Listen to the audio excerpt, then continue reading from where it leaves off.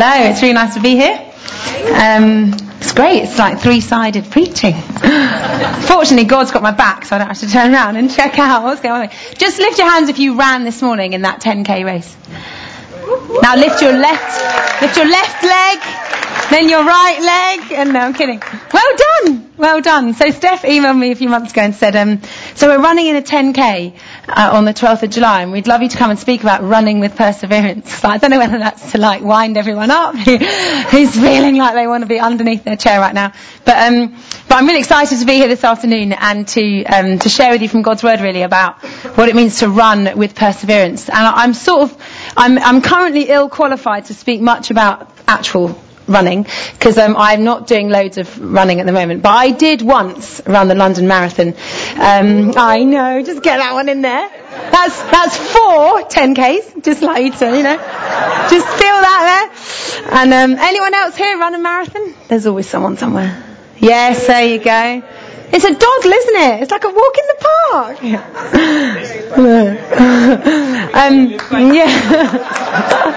I'm never going back, am I? No, but I think actually the metaphor of running isn't just a nice idea. It's actually a biblical metaphor. So we're going to look in the New Testament at what the Bible has to say to us about the Christian life being a race.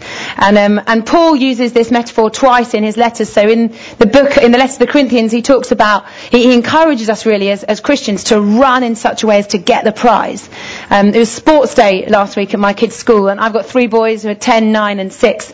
And they, well, the 6-year-old not so much, but the 10 and the 9-year-old, they run like as if to get the prize. Sadly, they're not quite sprinters, so they don't actually get the prize most of the time, but they run in such a way as to get the prize within their ability. And then there was a parents' race, so as you can imagine, I attempted to run in such a way as to get the prize.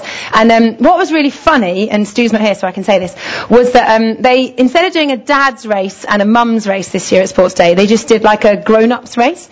But there were too many people that lined up for the first race, so they told a whole load of us to stand back, and Stu stood back and about one other guy, and then all the women stood back, which meant that the first race was technically the dad's race, and some very fast men won that. And then in the second race, it was technically the women's race with 2 blokes in it. And funnily enough, Stu won. I was like, I think you put yourself in this race on purpose. And so he went through to the final.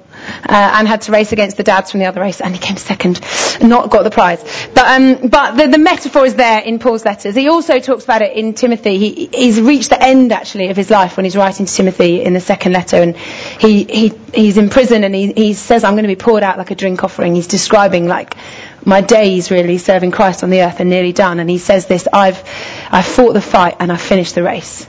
And so the metaphor of running a race is useful for us, and if Paul uses it in the Bible, then I think we can use it to describe our Christian life. And I just wanted to start really this afternoon. Some of you may be here, maybe you're not part of church, or maybe you're not a Christian, or you're not quite sure what it means to be a Christian. But I just want to start from the outset to say, like, becoming a Christian or being a Christian does not simply mean you switch opinions about a few beliefs.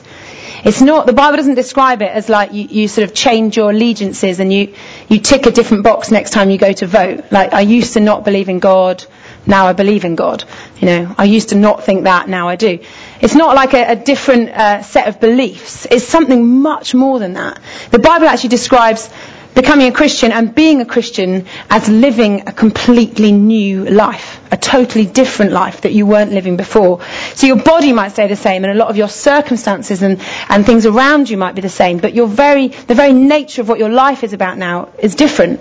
And actually the Bible describes it as you've entered a race to run that you weren't running before. You didn't even know the race existed before. And when you come to know Christ, you discover, wow, I'm on some kind of race, I'm on some kind of destiny, and I'm heading. And this race is not a sprint. It's not like the 25-metre dash at Sports Day where you just kind of take a deep breath and go for it and hope that you're the first one to cross the line. It is more like a marathon. It is a better metaphor, a better illustration to understand the Christian life like a marathon. In this, it will take time, and it's a long way. Like, I took up jogging after I had my second son. I did loads of sport when I was young, and then I had 2 kids, and then I realised my body needed a little bit of help to recover, and I definitely needed to shed some extra flesh that seemed to have appeared, and my lungs didn't seem to be working as well as they used to. So I took up running, and when I first started running, I didn't ever plan on running very far. I just needed to get out of the house and do some running, so it was kind of 10 minutes, 15 minutes, and that was it. But as I got into running, I discovered that you run completely differently depending on how far you think you're going to run for and how long you're going to be on the road for. And you approach a run very differently depending on how long you think it is. And so I want to say right early on this afternoon, the Christian life is a marathon, which means if you recently entered it, you're in it for life. And it's a long run. It's not all done and dusted in 6 months when you've kind of done church, done small group, been to some Bible conferences, had some training, been prayed for, got baptised, and then done. It goes on and on and on, and it's long. And one of the differences between a marathon and a sprint is that a sprint is all about speed, and a marathon is all about pace. And that's because pace takes into consideration speed and distance. It is no good starting a marathon in the same way that you would start the 50-metre dash or 100-metre dash. You don't have it in yourself to continue. And therefore, when you're running a marathon, you start thinking about what's my pace. You consider how far have I got to go, and then you start to work out what can I manage and how fast can I run based on that. And a marathon is an endurance event. So when I first decided that I wanted to have a go at running the London Marathon, it's actually because for 5 or 6 years I'd stood on the marathon course because it runs down the end of my street in Greenwich. And I'd watched all these people coming past me, and initially you watch the incredibly impressive elite athletes who are, honestly, their marathon pace is faster than my sprint. They are bombing up the main road, and they're going to continue that for 2 hours and 4 minutes or something and then vomit, and they're going to be the champions. And you look at that and you think, I could never do that. But if you stand at the end of the road for long enough, people start to run past you who look quite like you. They don't look like Mo Farah or Paula Radcliffe. They sort of got different shaped bodies, different heights. They run in different styles. Some of them are wearing very strange costumes. Some of them are carrying fridges on their back or deep sea diving suits, whatever. And you start to realise that there's something about this event that draws people not because they're really fast, not because they're really professional runners, but because they want to enter something that requires endurance. And it's an endurance event. And the Christian life is actually an endurance race. Now that might sound a little bit gloomy on a Sunday afternoon when you're feeling slightly sleepy, but that's actually a biblical view of what it is to run with Jesus. It's not to sprint to the finish. It's to endure your days on the earth running your race. Now I looked up endurance in the dictionary, and there are 2 definitions for endurance, and then if you've got the NIV Bible, the word that we're going to look at in a minute is translated perseverance, so I looked up that as well. So endurance says this: it's the capacity of something to last or withstand wear and tear. It's the capacity of something to withstand wear and tear. I tell you, life wears and tears you. It's also to endure an unpleasant or difficult process or situation without giving way. I can confirm that 26.2 miles is an unpleasant and difficult process, and there are lots of moments when you want to give way. Perseverance, the dictionary says, is to persist in doing something despite difficulty or delay in achieving success. And the Bible says that to be a Christian is to run a race that requires endurance. It actually requires of us and of a work of God in us something that enables us to endure what can be an unpleasant or difficult process or in a situation without giving up, without giving way, to have the capacity to keep going and withstand wear and tear. And I believe that one of the things God wants to do in you this afternoon as a church is put endurance into your DNA. So that you're not a flash in the pan church in North London, and you're not flash in the pan Christians who started the race and then kind of quit after a while. But you've got endurance woven into your understanding of what it is to walk with God, which means you'll be here, whether you're literally here or with Jesus, in 10, 15, 20, 30, 40 years' time, and you'll still be running your race. Endurance comes from the French word endura, which means to make hard. I think we often think of the Christian life about being soft. We think, I know some Christians, they're really nice people. They're gentle, they're caring, they're kind, they're soft, You don't expect Christians to be involved in road rage or, the ones at the front of the queue kind of argy-barging. You expect the Christians to be saying, oh, before you, no, before you. And you expect Christians to be compassionate and gentle and kind to you and tender, and all of that is completely true. But actually, there's something else about being a Christian, which is to have incredible toughness in the very nature of who you are, because of the Christ that you're following, who was amazingly gentle and tender and incredibly tough and enduring. So other words that you can associate with endurance: to tolerate, stamina, staying power, tenacity, fortitude, determination, longevity, durability, resolution, diligence, or my favourite, grit, spunk and stickability. So how do you respond to those words when you think about your Christian life? Or if you're not a Christian here this afternoon, how do you respond to those words? Is that what you associate a Christian walk with? Durability, stickability, grit, spunk? Or do we actually think kind of like a stroll through life with things a bit better than everyone else because we've got Jesus? Because if you read the New Testament, you find the disciples didn't really get much strolling time. In fact, the passage we're going to look at in a minute comes from the book of Hebrews, the letter to the Hebrews, and in the context in which it was being written, there's a moment when the writer says, remember what you guys have been through. Imprisonment and having your possessions taken away from you, being mocked and ridiculed and excluded from society because of your following of Christ. That sounds like some stuff that needs endurance. It doesn't sound very easy or glamorous to endure, but I tell you what, it's glorious. It's not glamorous, but it's glorious. In fact, sometimes if you stand on the side of the road and you watch the marathon runners, at about mile 2, they look quite glamorous. A lot of them have got their headbands on and their funky lycra, and their hair's in place still, and there's a smile on the face and there's waves for the camera. But if you go to about mile 23 on the embankment, the glamour has gone. The mascara, who runs in mascara? I don't understand that. But anyway, the mascara is running down the face.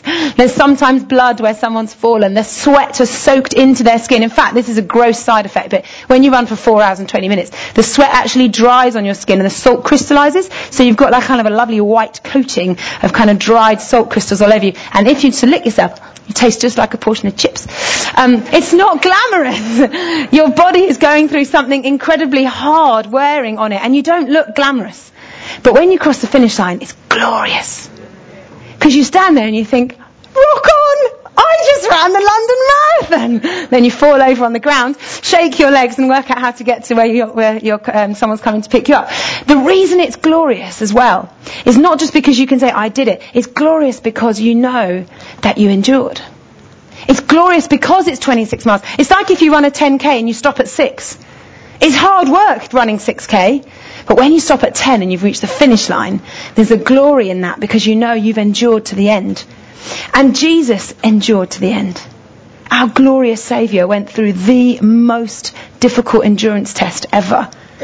If you read it in the New Testament, you read the story, you kind of pick it up really a few days before the crucifixion at the end of John's Gospel, or you look in the Gospel accounts and you find Jesus' focus has changed, and he's not all about healing the sick anymore, and he's not really preaching many sermons, and he's not around the crowds. He's becoming quite narrow in his focus, and he's on his way to Jerusalem. He's got his face set towards something, and the disciples don't really understand. And even at one point, one of them actually says to him, "What are you going on about, dying on a cross? Don't be ridiculous." And he says, "Get behind me, Satan."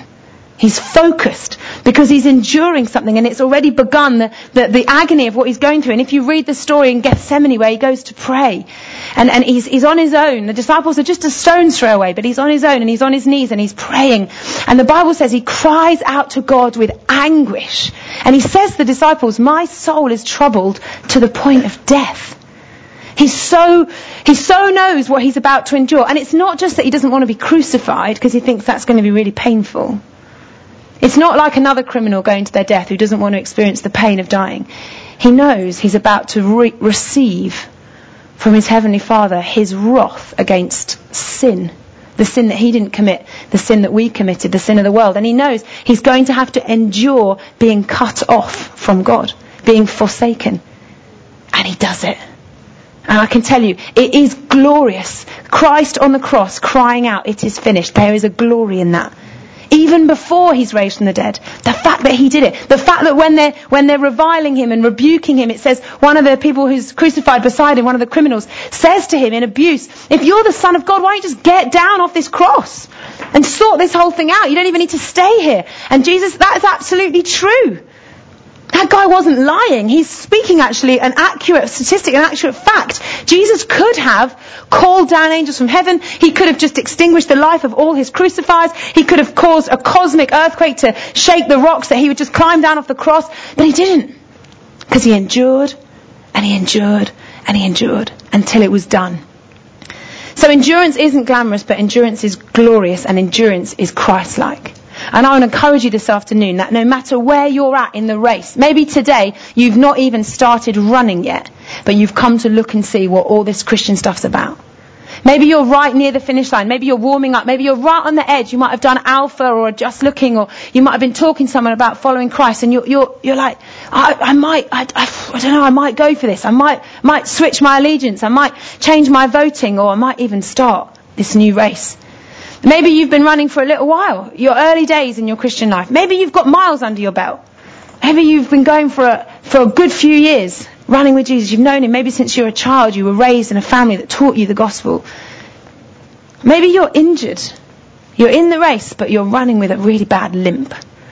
You know, your hamstring's torn or your Achilles is gone. Maybe you're at mile 21, and I can tell you about mile 21, and you feel like giving up. You think, I've still got to run 5 miles. I'm done. I remember running, at that point I was through Poplar, and I remember running through Poplar High Street, and that was the last place I had someone that I knew I was going to be able to see in the crowd that I recognised. And I'd lined it up, and I was so glad when I got to them, because they said, go on, keep going. I was like, I needed to hear that, because I was just reaching the point when my own level of endurance was running out, and I was thinking, why did I do this again? This is a bad idea. I'm not enjoying it. This is miserable, and I'd quite like to stop now. Maybe that's where you're at in your Christian life. Why did I do this again? Why did I give my life to Christ? This is hard. This is really hard. And maybe you need to hear today Christ saying to you, go on, keep going. Wherever we are, even if we're right near the finish line.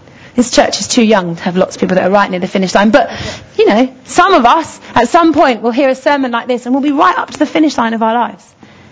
At that point, God still wants to meet with you to give you that spirit to endure and to finish well and to run well.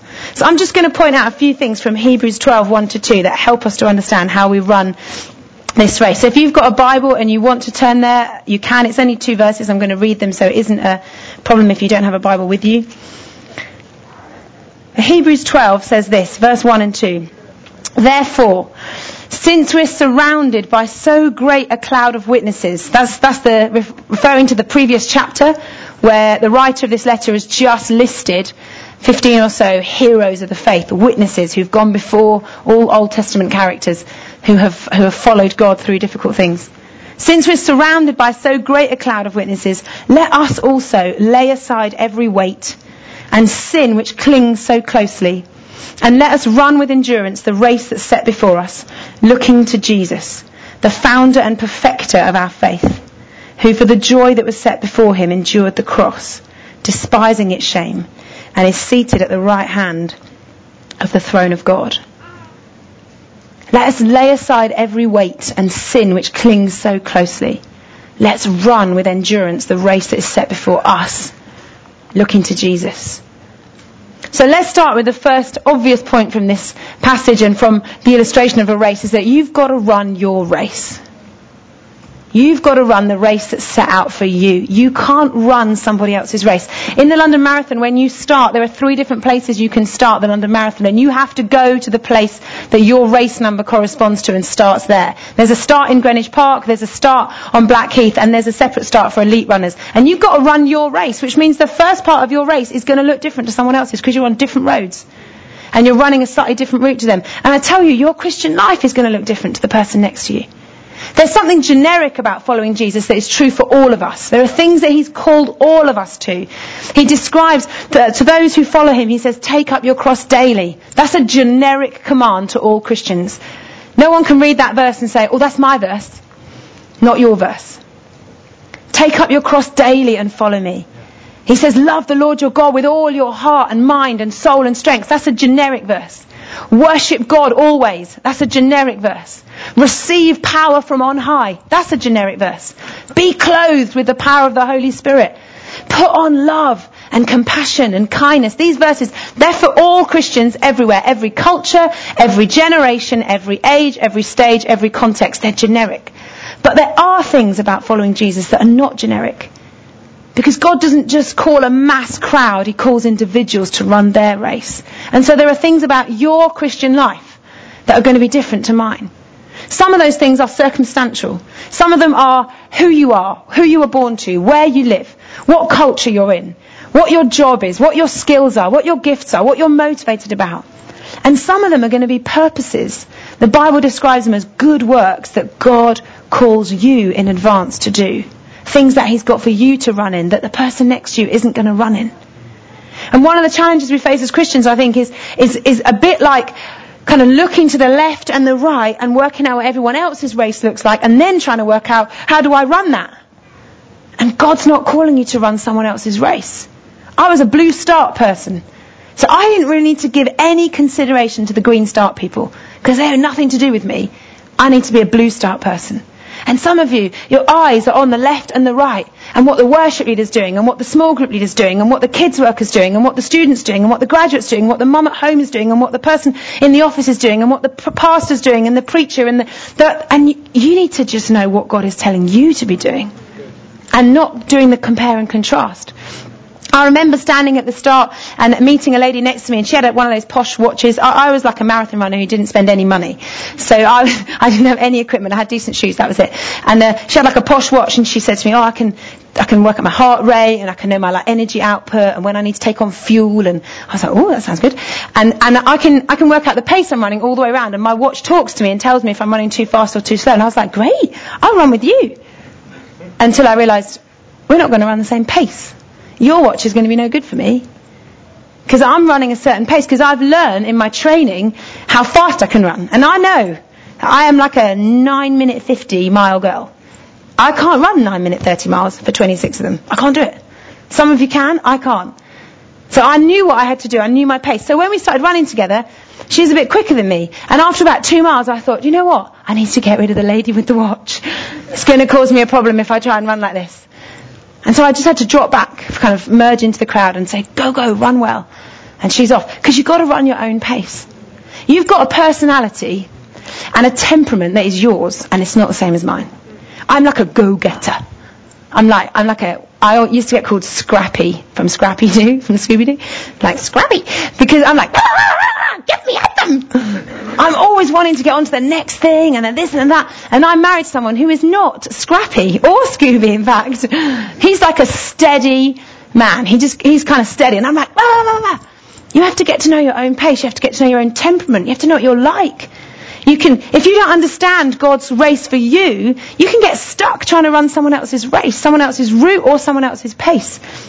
And you can be in the danger of basically minimizing who you really are because you're so busy looking at who everyone else is.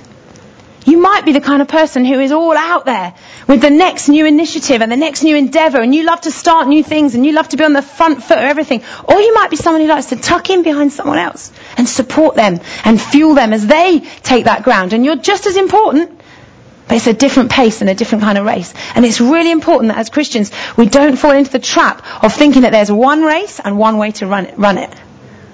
You know what? You can cross the line to run a marathon in 2 hours and 4 minutes, or you can do 4 hours and 20 minutes, or you can do 7 hours. It doesn't matter. It matters that you run. And so for some of us today, we can look around and see these fast people that are streaming ahead and feel like, oh, why am I not her? She's like only been a Christian like 6 weeks and she's leading on Alpha. And I've been a Christian for like 6 years and I'm still thinking I should probably do Alpha. Go your pace. Run your race. And let yourself be free from comparing to other people. The next thing he says in Hebrews is he says, in fact it comes before, but we'll take it as our next point. Let us lay aside every weight and sin which clings so closely. I want you to see this. They're two different things. Lay aside the weight and sin that clings closely. It is possible to be impeded by sin and weight. Now, if you're a runner, you'll know that. Because when you're heavy, it's harder work. When I took up running, I was really heavy. I was about 13 stone, which for my body shape was heavy. And I pummeled that tarmac with my load. And I knew I need to get rid of some weight. Because this is really hard work, running when you're heavy. You know, like, I don't think any of those marathon runners weigh more than about 4 stone, do they? They're like sticks. And you don't see anyone ever racing who is 13.5 stone. But that's where I was at. And I was like a size 18, and I just had 2 kids, and I was like, doof, doof, doof. So how did I get rid of the weight? I didn't go on a diet. I just ran. I ran, and the more I ran, the more my body responded to running, and I got leaner, and I got fitter, and I got more able. And I want to say, for some of us this afternoon, you're carrying extra weight. I don't mean physically, I mean spiritually, you're carrying weight. And the way to shed the weight is to run. Run with Jesus. Look at Jesus. Get to know Jesus. Love him. Be obsessed with him. Let his grace fill your life. Run the Christian run. Walk the Christian walk, and the weight will come off. Read the word. Let it go into you. A lot of us, I think we need to sit in a counsellor's chair and get everything sorted out first, and then I walk with God. It's like I've got a messy life. I've got my parents are divorced, and I've got step siblings. I don't get on with them, and there's like a broken situation back in a few generations back, and I've got an eating disorder, and I've recently started with my boyfriend, and my life's really messy. I need to get all that sorted out, and then I can walk with Jesus. Or walk with Jesus, and all that will get sorted out. I want to say, if you want to get into running spiritually, run spiritually. You'll find out if you're carrying extra weight. Some of us, we're carrying extra weight in and of our personhood. It's like we're the very nature of who we are. We're believing stuff about ourselves that is weighing us down. We're trapped in a mentality of heaviness. I can't do this. I can't be that. This will never happen for me. Or too much has gone on in the past, and we've got that defining our future. And some of us actually, we're carrying extra weight because we're literally running with bags in our hands. A few years ago, someone prophesied over me. It was a very simple phrase. She just heard God say this phrase to her, and so she said it to me when she was praying for me, and she just said, Livy, the Lord says you can run faster if you put the bags down. Now, if you know me, you'd know I've got a propensity to carry a lot of bags, like physically, literally, but also spiritually speaking, to pick up a lot of stuff and carry it with me. And some of it's really good stuff. I really love people. And so I get really concerned about how well people are doing and how well people are growing in God and finding him. And I get concerned about my friends who don't know Jesus, that they would come to know him and have him in their life. And I get concerned about people in the church, and I get concerned about whole churches, and I can carry people. And I can care for people, but you know what? It can be like carrying a lot of bags. And when you go for a run, you don't carry a lot of bags, do you? You leave all your bags at home, and you just go out with like your phone in your back pocket or your keys or something, and you don't take like your handbag and your laptop and your shopping bag and just in case bag. You run light. And that prophetic word really helped me, really set me free from carrying a load of stuff. And I think there are people here this afternoon, you're carrying a lot of other people. You're carrying a lot of cares. Maybe your cares are actually about yourself. You're carrying anxiety. It's like you're running with weight, heavy weight. And the Bible's saying to us, let's lay aside the weight. You can run faster with less bags. Maybe you're carrying an expectation someone else has put on you, and that's heavy. You're supposed to be this. You're supposed to do that. By this point in your life, I would have thought that you would be XYZ. Whoa, that's heavy. Like our kids, we're really aware our kids are growing up, their mum and dad are preachers. I don't want that to be a weight for them. You don't ever have to preach a sermon, son. You might want to, and God might gift you to, but you don't ever have to. That is not a weight for you to carry. I don't want my kids to grow up with the weight of having to lead a church, because we lead a church. I don't even want them to carry the weight of having to be a Christian. I want them to discover for themselves who God is and run their race. And some of us, our parents and our family, have put on us expectations. Some of us, we've put it on ourselves. We said when we were like teenagers or in our early 20s, we said, I'm going to be this by this point in my life. I'm going to have done this. I'm going to have got there. That is a weight. And you're trying to run your Christian life carrying 2 extra bags. And you know what? You are trudging, and it is hard work. And if you drop the bags today, you may just find you can run lighter. For some of us, you know, the weight we need to lay aside, the thing that impedes us, the thing that is slowing us down, is actually the people that we have joined ourselves to. We've joined a culture, a way of thinking, a way of talking, a way of socialising. And we don't understand why we can't grow in our walk with God. We don't understand why we can't know more of him. And we're tied up in like a mindset that belongs out of God's presence and it belongs in the world. But we're there. We're at work and we're complaining and we're backbiting and we're on the tube and we're just moan about London. Or we've surrounded ourselves with people that are really critical, and we've become really critical. And it's actually impeding you in your following of Jesus. Some of you, it's the stuff you watch, the stuff you read, what you're soaking in. It's like you're taking on impediment every day. In fact, to be fair, all of us take on impediment every day without noticing it, because that is what it's like to live in the world. That's why we need endurance, to get through and to press through. But for some of us, even as I'm speaking now, the Holy Spirit's just talking to you about stuff, weight that you're carrying that you need to put down. As well as the weight to lay aside, there's the sin that trips you up. It's like running with your shoelaces untied. That's one of the tips you get in a training book before you run a long race, is to get elasticated laces so they can't come undone, so you can't trip up, or you haven't got to stop and break your rhythm to tie your laces. And sin trips you up. And sin entangles you. In fact, it says in it ensnares you. It clings so closely. And it is like in this picture, you can almost see it like, it's like round your feet and you just can't get there.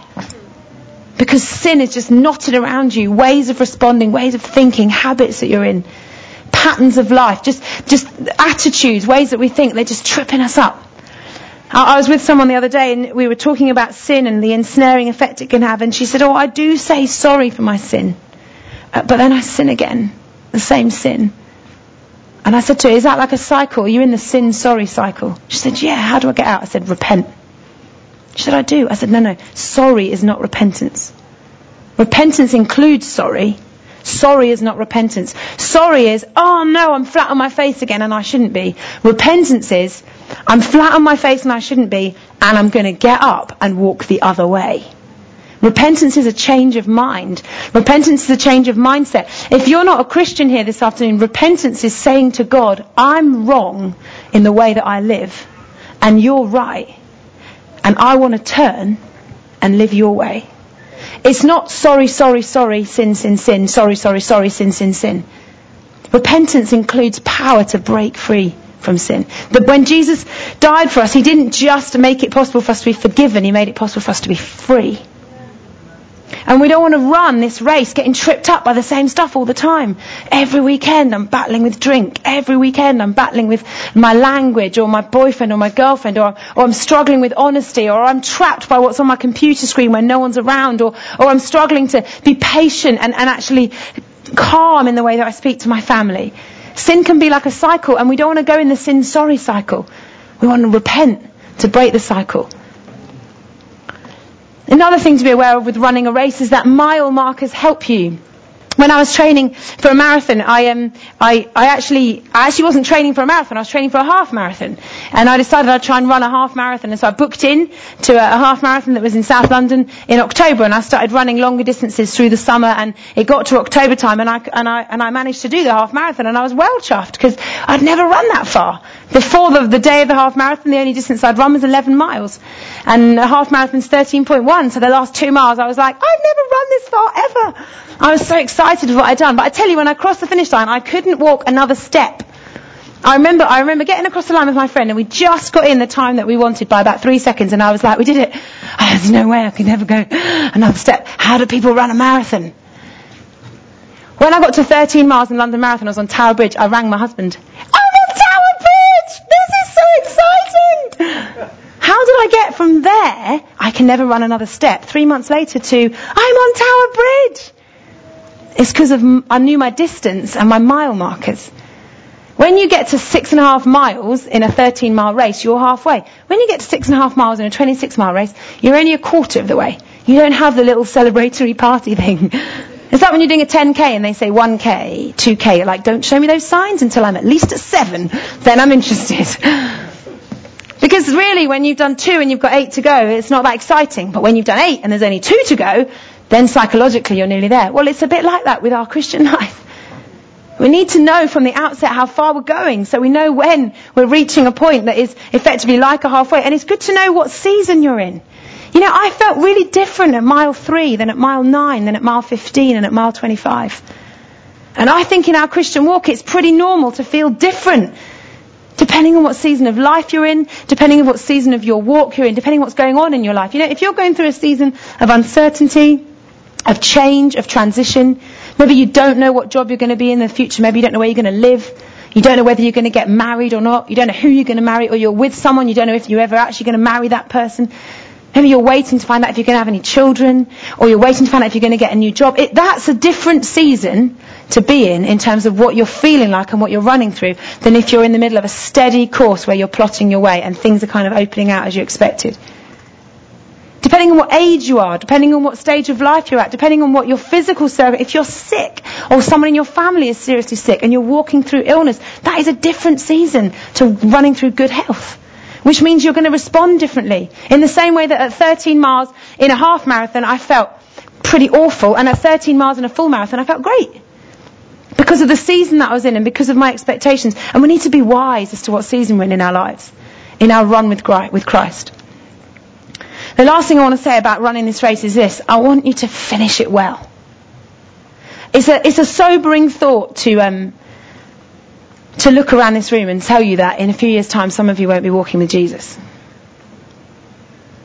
But it's true.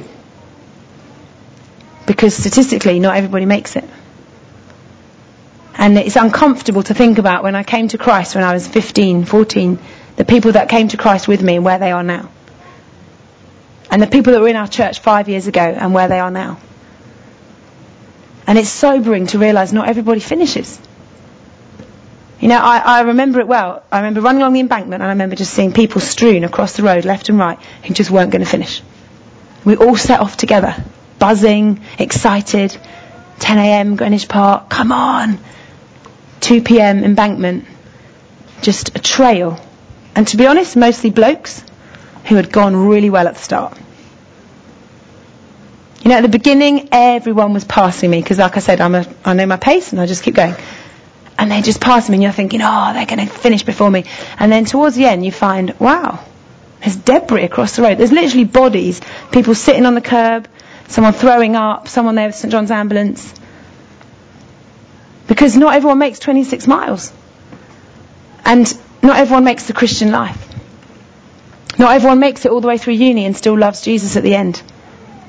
Not everyone makes it all the way through the season of having young children and being quite disconnected from stuff church-wise. Not everyone makes it through divorce or bereavement or sickness or unemployment. Because these trials and these tests, they are that. They are trials and they are tests and not everyone gets through. And you know, like I said, it's a sobering thought, but not everyone sitting in the room today is going to be in a worship time in 3 years' time saying, I love Jesus. We've got to wake up to the reality that this requires some endurance. That if we're going to go the distance, we're going to need to finish well, not just start well. It's great when you meet someone who's just come to know Christ. I love being at New Day every summer because there's these thousands of teenagers saying, I love God. He's amazing. He said this to me. He's done that to me. I've learned this in the Bible. And I'm like, I love it too. And it's the most encouraging week to be there. But I also know that next year, some of them are not going to be back.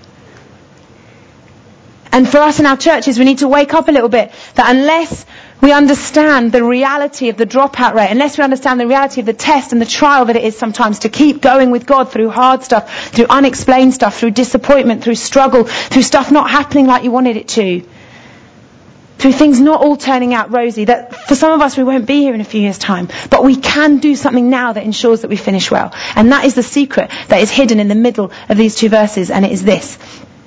Let us lay aside every weight and sin which clings so closely. Let us run with endurance the race that is set before us, looking to Jesus. That's it there. That's how you finish well. You know, you don't finish well with a positive mental attitude and some good mantras. Just keep running, just keep running. Because eventually, 26 miles might not do it for you. Maybe it might take 52 or 100, or you might be one of those crazy people that goes for like a 7-day marathon. Eventually you'll hit a distance, you can't just keep going. You've got to get something from outside of yourself that gives you what it takes to keep going. And I tell you, in your Christian life, if you're thinking that today's sermon is about how much you need to keep going, it's not. It's about where you need to look so that you can keep going. Jesus is the only one that's going to make it possible for you to keep going. Even he himself had to look to heaven to keep going. And he's the Son of God. Why, when he's in Gethsemane, is he praying? Why does God send an angel to strengthen him? Because he needs to endure, and he needs outside help to endure. If Jesus needed an angel to strengthen him, I think we could do with some outside help. And so God has given us what we need in this. He has said, look to Jesus. Look to Jesus. He has run ahead of you. He's the one that has made it possible for you. He's the one who endured the cross and despised its shame. You know, when he went on the cross, the Bible says he was there in our place. If we don't know him this afternoon, what you need to know first and foremost about Jesus Christ is that he has gone where you should go. He's gone there already. He stood before God. He's dealt with your sin. He's told him all about it. And he's received from the Heavenly Father, from the Holy Judge of the whole earth, he's received all the penalty and punishment that should be coming to you when you breathe your last. Jesus has already gone there. He's gone ahead of you to your deathbed. He's taken what was due to come to you. He took it on himself 2,000 years ago on a cross. And he's taken all of it. That's why the Bible says when he drank the cup of the wrath of God, there's not a drop left for us. There is now no condemnation for those who are in Christ, it says in the Bible. If you've come this afternoon and you don't know Jesus, the first thing you need to know about Jesus, the most important thing you need to know, is he's the Son of God who took your place on the cross when he died. He's your substitute, and he's the one that enables you to run. He's not looking on to see how well you can sort it out on your own. He's telling you, you can't sort it out on your own. I've sorted it out for you. Now come to me and receive power and grace and strength. And that's why this verse, this encouragement, this exhortation is such good news to us. Because God is saying, look to Jesus. He's your hydration and your nutrition. You know, when you run a long distance race, you don't just like load up with fluid at the start and then hope that you've taken enough on to go all the way through. You drink little and often all the way through the race. Every mile, there's a cup of water waiting for you to take on. And after a couple of hours of running, you start to take on other hydration and nutrition. You might take on a banana or some sweets or some glucose tablets or something. But you take on stuff because you can't do 4.5 hours or however long it's going to take you of running without hydration and nutrition. Do you know what? You can't do the Christian life unless you've got hydration and nutrition from Jesus Christ. And it's not enough to say, oh, I went to church on Sunday. Got my fix. Got my hydration. Great sermon. Good worship time. Set up for the week. No. You need to be hydrated again tonight. You're going to need it in the morning when you wake up. You're going to need it on the tube on the way to work. You're going to need it by lunchtime when you've read 5 statuses on Facebook. You're going to need hydration, nutrition by the time you get home. If you've got kids, you're probably going to need it by 3:15 when they come out of school. You're going to need it every time you check your bank balance, every time you consider your rent, every time you work out what's going on in your life. You're going to need hydration and nutrition from Jesus because you're going to be like, flip, this race is hard. You need to keep looking to Jesus. We need to keep looking to the one who endured for us. He's our substitute. He's our hope. He's our strength. He's our everything. Really, the Christian life is about running like that. That's your run. It's not even looking in on me. How much can I manage? What can I do? What have I got? What can I pull out of the bag at the last minute? It's about looking to Jesus. And you know what? It's really important you hear this. Listen to how he describes Jesus. Looking to Jesus, the founder and perfecter of our faith, who for the joy that was set before him endured the cross, despising its shame. He could have just stopped there, couldn't he? Look at the cross. There he is. He's hanging there for you. He's died for you. He's made you right. Just look at that. Just look at the cross. There's Jesus on the cross for you. There's your salvation. There's your forgiveness. There's your hope. There's your cleansing. There you go. It's all right. You've got a Saviour who's done it for you. He's taken your punishment. But he doesn't stop there because he goes on. He says, and is seated at the right hand of the throne of God. Because we need to not just see Jesus on the cross. We can't be so enamoured with Christ's crucifixion that we miss that he rose from the dead and lives in glory in heaven. We've got to go beyond the cross. We've got to start at the cross and stay at the cross, but we've got to see past the cross as well. We need to look at Jesus, the founder and perfecter, who's on the cross and right now is at the right hand of the throne of God in heaven, who has won for us, who is victorious for us. That's how you endure. You see a victor. You see a winner who's ahead of you. And he says to you, come on, I've already won. It's like someone saying to you, here's some new legs for the next 10 miles. Boof.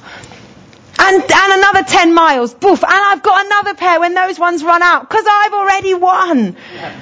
Jesus is the victor. He's not just the crucified king, he's the reigning king. And if we see him seated at the right hand of God, we suddenly find we get fresh wind. You know, it's a bit like that Chariots of Fire thing when the music starts. Dun, dun, dun, dun, dun, dun.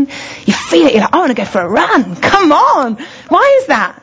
Because you're watching a champion running and you're motivated about running. Let's watch our champion who's run for us. Let's get into the habit. Let's hydrate often. Let's hydrate in our lunch hour. Let's hydrate by text message, by texting each other scriptures. Let's hydrate by listening to stuff in our heads that's going to fill our minds with something decent instead of the junk that is out there on social media and on the TV and on the news and in every magazine and every billboard advert that is trying to get in your head every day. Let's hydrate with something decent. You know, if you're running the London Marathon, someone offered you a Coke, it would be sensible to tell them to take a running jump. You don't really need a Coke at that point. You need water. At best, you might need something like Lucozade. You don't need Coke. It's going to give you a sugar rush and you're going to crash. You need sustenance that's going to do you good. You don't need to get your fix from the world. You need the hydration, nutrition that comes from knowing Christ, from seeing him every day. And not just once a day in your kind of, you know, the classic, I'm a Christian, I have a quiet time. You don't need that even. You need more than that. You need to hydrate through the day. One of the things I love about being around Steph and Davina, who lead this church, is that they're like Jesus people. I remember being with Davina at New Day, which did not used to be her most favourite place. And still isn't, she's telling me. And she's just singing all day. There's no one like Jesus. And there's no water in the caravan. And the bed is broken. And Levi fell out the window last night. And I've just thrown up. And Melody isn't sleeping. And this is the most stressful place in the world to be. And where is Steph? But there's no one like Jesus. All the time. And I caught that of her. I was like, she just has him like hydration. She's got one of those, you know, those backpack things, those camelbacks. She's got her straw in. Taking him in all the time. We need to be like that. God wants us to be hydrated by seeing himself. So let's stand. Let's worship him. Let's lift our eyes to him. I think we're going to take communion. And I've brought some guys with me here who are quite prophetic. And we'd love to pray for some of you. If you feel like, do you know what? I'm limping in the race. If I'm honest, I'm limping. Or even I've taken a side path. I don't think I'm even running at the moment. We want to pray for you and encourage you. If you feel like I'm running really well, but I want to see a bit more of Jesus, we're up for praying for you too. If you feel like I'm not sure I've even started this race, but I want to know more, we're up for praying for you. We'd love to bless you with the things that God can say to us for you about your lives. But for all of us here, I want us to see Jesus, the one who's the perfecter, the founder of our faith, who's sitting at the right hand of God, who's won, who has run and won for us. And so I'm just going to pray for us. Father, I thank you that your Son did it. You did it, Lord Jesus. You did the marathon of marathons. You did the endurance event of the century. You endured the cross. You scorned its shame. You took on, as it were, all of our shame at the cross. You took on what we couldn't have taken, what would have obliterated us. You took and you died and you were raised again. And you're at the right hand of God right now in the heavens. That you've forgiven us, that you've washed us, but more than that, you're putting power in us to endure. I thank you that you still want us to be here in 10 years time and 20 years time and 30 years time, and you want your church to have grown and multiplied by then and to have spawned hundreds of other churches full of people who are still going to be here in decades of time. And so we cry out to you and we say, God, we need that enduring spirit, Lord, to run with perseverance. I pray for those who've got weak knees, God, and drooping hands. I pray today you administer to them hope and strength, Father. I pray for those who are running with bags, that today they'd put them down. Lord God, I pray for those who are running with limitations, words that have been spoken, like we heard earlier in the worship, that have cut off for them great pathways of your purposes. Lord, I pray today for freedom. Lord Jesus, we want to see you. You're our hydration. You're our nutrition. You're our banana at mile 6. You're our water at mile 12, Lord Jesus. You're everything. You're our fresh legs at mile 25. We want to see you today, Lord Jesus. Thank you, Father. Thank you.